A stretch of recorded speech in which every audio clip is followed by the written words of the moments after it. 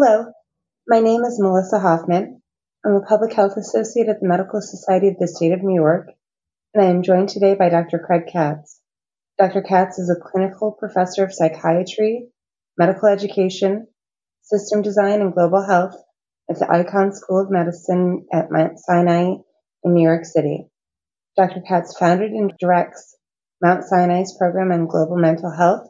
He also co-founded and led Disaster Psychiatry Outreach. Dr. Katz is co-vice chair of NISNI's Committee on Emergency Preparedness and Disaster Terrorism Response. Today, we will be discussing the mental health effects the COVID pandemic has had on physicians.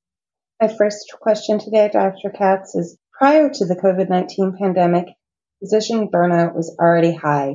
Can you please describe the compounding impact COVID has had on physician burnout? Yeah, thank you, Melissa. Whenever we think of an event, a catastrophic event of any size, certainly including one of a truly global magnitude like the pandemic, we always think in terms of how the event is affecting people. But it's not simply about what we would call the exposure to the event, the emotional exposure to the event, although that's a big factor. Extremely important factor is what people bring to the table in the first place, who they were, where their life was at before. And in the case of physicians, that's certainly who became the frontline workers of this event, as we've come to realize and really actually anticipated even before the event and have seen live. Their exposure, physicians' exposure, has been extremely high. But the other issue is that pre-pandemic, there was increasing attention, as many of you may know, to the issue of burnout in physicians and an increasing attempt to kind of catch up and promote a culture of wellness in physicians, in practice, in medical centers.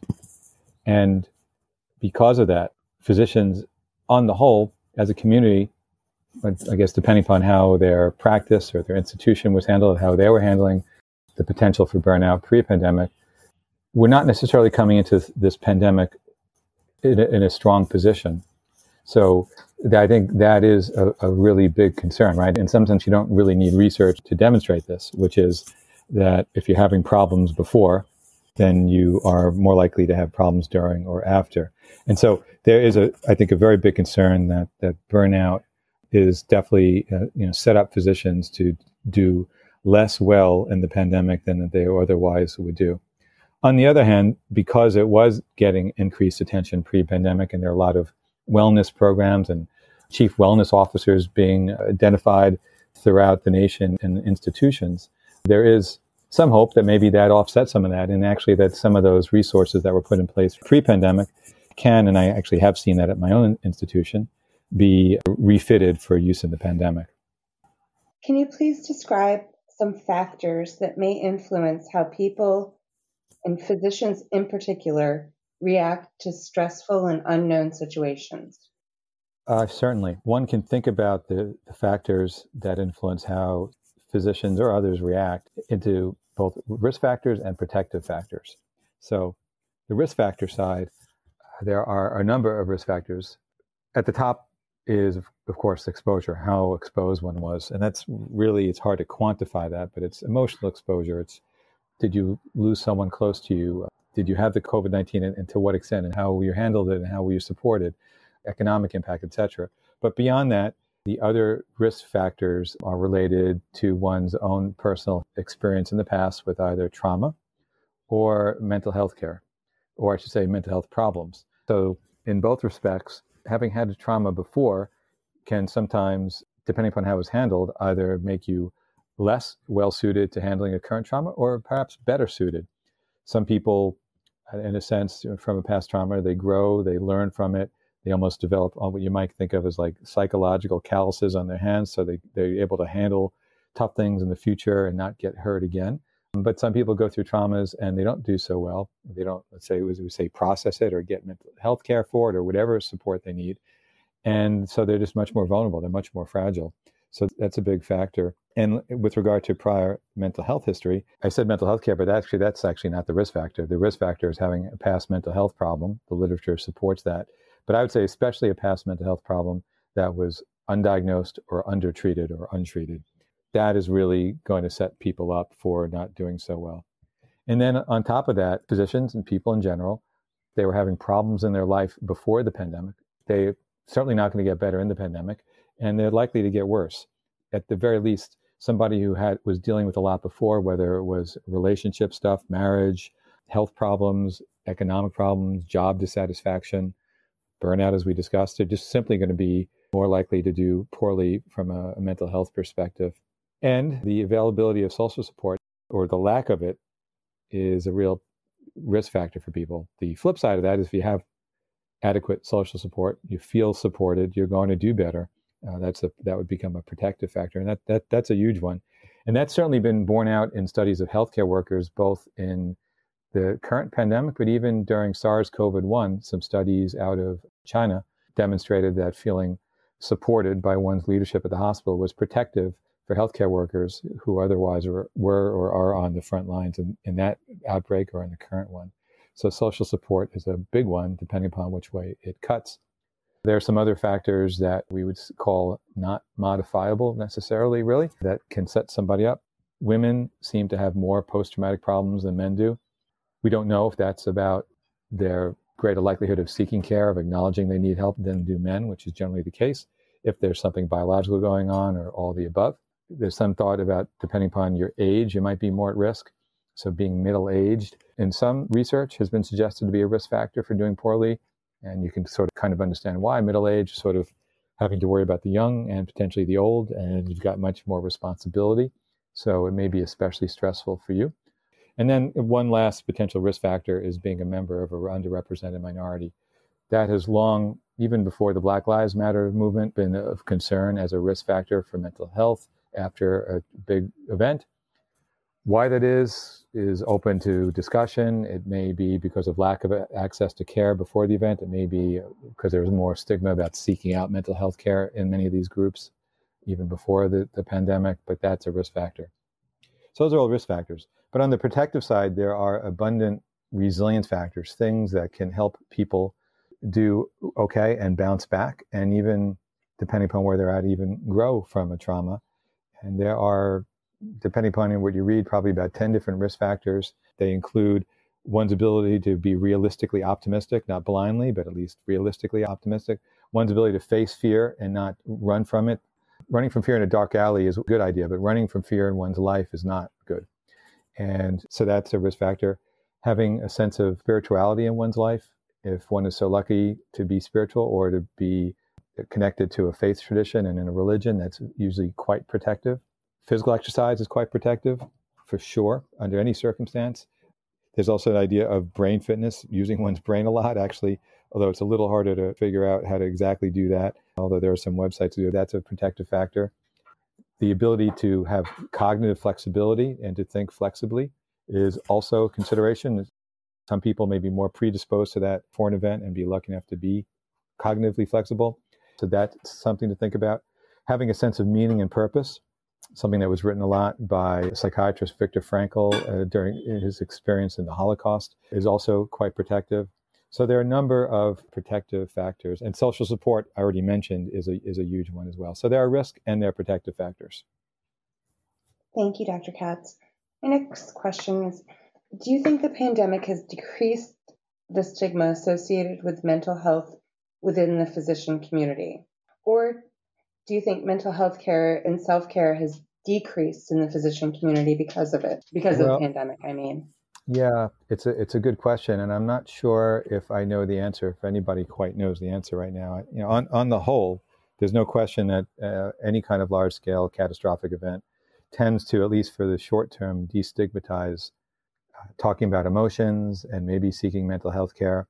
And so that may well be extrapolated to physicians. But on the whole, physicians are sort of a tough nut to crack when it comes to seeking mental health care for any number of reasons. So I would like to think that that is the case, but I'm not sure if we know that just yet from the pandemic. Are there any unique mental health aspects of COVID-19 compared to any past infectious outbreaks or disasters? Well, I think the unique aspects of it from a mental health perspective, I can think of one possibly negative one, but actually mostly positive ones. The possibly negative one is just the economic impact, because economic crises tend to be quite bad for mental health, of course, and public health crises are too. You put them together and it may be especially toxic from a mental health perspective.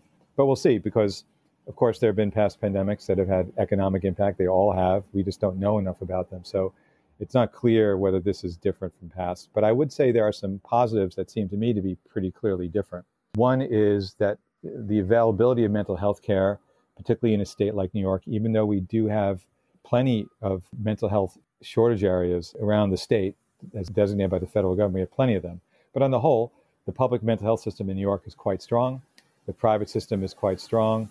And so there's plenty of thoughts that we have the resources in a way that we've never had before in history to be able to address mental health care in this setting in a way that, if this had happened 20, 30 years ago, certainly when it happened in the pandemic in 1918, wasn't there at all. Related, I think, is that the scientific enterprise in psychiatry and medicine in general and in public health is certainly the best it's ever been in history. And so there's a lot of reason to think that our ability to learn from this event will be as good as one could ever have thought it could be. And particularly when we think about disasters, we always hope we learn from disasters. Usually disasters, thankfully, are localized events. And most disaster-related research are publications about how much PTSD there was, et cetera. They're not particularly newsworthy because, of course, PTSD happens after a trauma. It's like asking, does someone suffer an orthopedic fracture when their ceiling collapses on them? But what we lack are treatment studies, how to help people right after a trauma, particularly in a preventative way, how to administer them with what would be the psychological equivalent of a sublingual nitroglycerin to prevent their developing problems like PTSD, major depression. And, historically, there's not been much research done on that because there are usually ethical and logistical problems with rolling out research like that right after a disaster. But in this case, this has happened to the entire world, for good or for bad. But the good part is you have many more minds thinking about how to help these things. And there have already been several publications that I've picked up on that look at how to do short-term, brief, and I would say fairly non-technical interventions to reduce the immediate mental health impact on people so that they don't go on to develop long-term psychiatric problems. So I think that there are actually quite a few positives from a mental health perspective. Even though we've been bracing for sort of a surge in mental health care needs, we have pretty good resource to rise to the challenge. Dr. Katz, just to add on to that comment, are there any resources you can recommend to physicians that might help alleviate burnout and stress? Well, certainly. MSSNY actually has some wonderful resources. And in particular, I would recommend the peer-to-peer program, which is a program that MSSNY has wanted to set up even before pre-pandemic, but the pandemic added some momentum to the issue, and now the program is in place. And this is the ability to speak with, potentially even meet with, a fellow physician who has been trained to talk about basic mental health issues with you and just to be supportive. And if after that dialogue, the two of you think that maybe there's a need for more formal mental health treatment, help you find care. But it is a really unique program that I hope also destigmatize mental health, because it's speaking to a colleague, and the kind of colleague that is psychologically attuned and just wants to be there as an ear for you to speak to and with an open heart. So that really has to be at the top of my list for resources for physicians in New York State. We're really lucky to have it. Other than that, of course, depending upon where you're at, if your home institution may well have resources in place, employee assistance programs, of course. At my own institution, we've been fortunate enough to have the resources to set up a mental health program specifically for our healthcare workers, all of them physicians, nurses, et cetera. And a number of institutions have been doing that, certainly in New York that I'm aware of. So that's another very good resource. But sometimes people look for support. They don't need to go to a mental health professional, or they don't want to. But we know that clergy are a great resource. And some of this also, it depends upon who you are. But I think the main thing is, if you have a sense that you're in any way struggling, that all this is getting on top of you, you should speak to somebody. It sounds a little corny, but that's like the first step.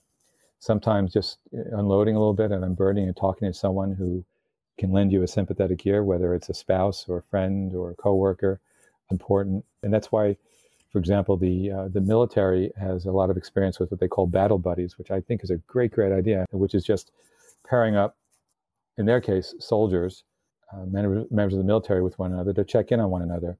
I, for years, have thought physicians and other healthcare workers should do this, particularly those who work in high-stress settings like emergency departments and ICUs. But medicine in general is stressful. To have a buddy that one could check in on and have them check in on you, I think would be huge. And I would strongly encourage looking into that for yourselves as well. Thank you, Dr. Katz, and thank you everyone for listening. Anyone who is interested in the MSSNY P2P or peer-to-peer program, you can email p2p@mssny, that's mssny.org, or call 1-844-P2P-PEER. And you can use this number or email address to either volunteer to become trained as a peer or to be put in contact with a peer. The number and email are available 24 hours a day, 7 days a week. Again, thank you for listening.